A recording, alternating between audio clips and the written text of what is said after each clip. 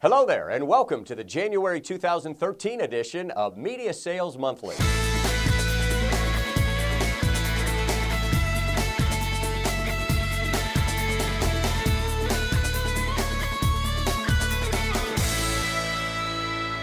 When small business owners and decision makers buy advertising, they have some very specific expectations. In a recent Adology research study, 2/3 of all small business owners want an advertising sales rep who knows their company and line of business.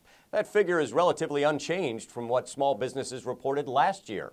In fact, the top 3 attributes small business ad buyers look for in a sales rep remain unchanged from a year ago.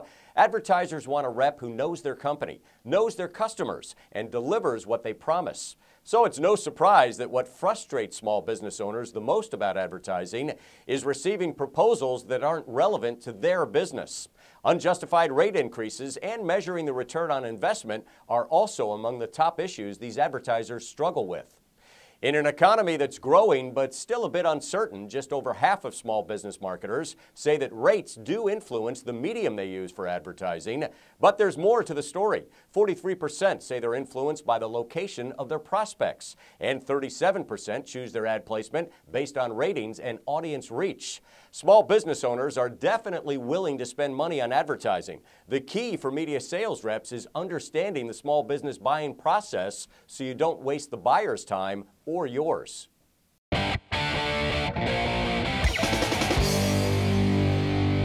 A healthier U.S. economy is leading consumers to once again consider luxury purchases, and knowing exactly who these consumers are will ensure that marketing efforts aren't wasted on the wrong people. A new study from Accenture shows that around half of all U.S. consumers plan to make a small luxury purchase in the next 6 months. These consist of items like specialty foods, luxury apparel, and luxury personal care products.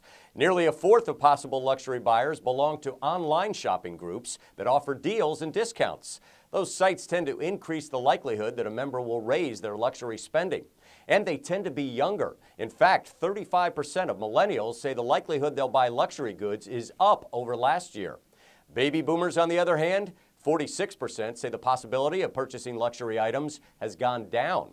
45% of millennials say shopping in-store is important to them, but luxury shopping is still subject to showrooming among all demos. 20% of consumers say they've purchased an item online after checking it out in a store.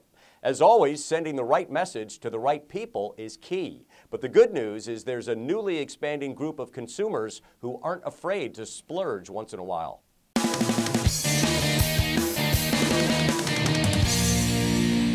Sales guru Kelly Robertson has some very practical tips on how you can become a better, stronger salesperson.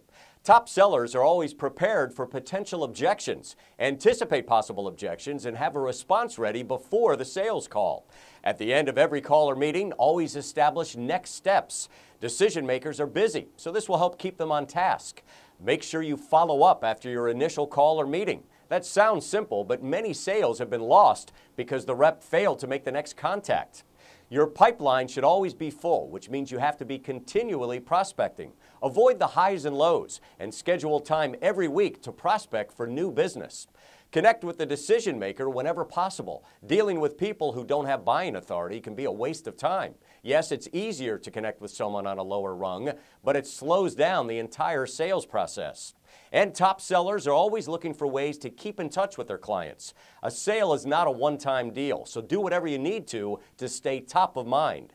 These tips in and of themselves won't necessarily make you great. In most cases, a top-performing seller applies a number of these best practices to their daily routine. So mix and match to see what works best for you.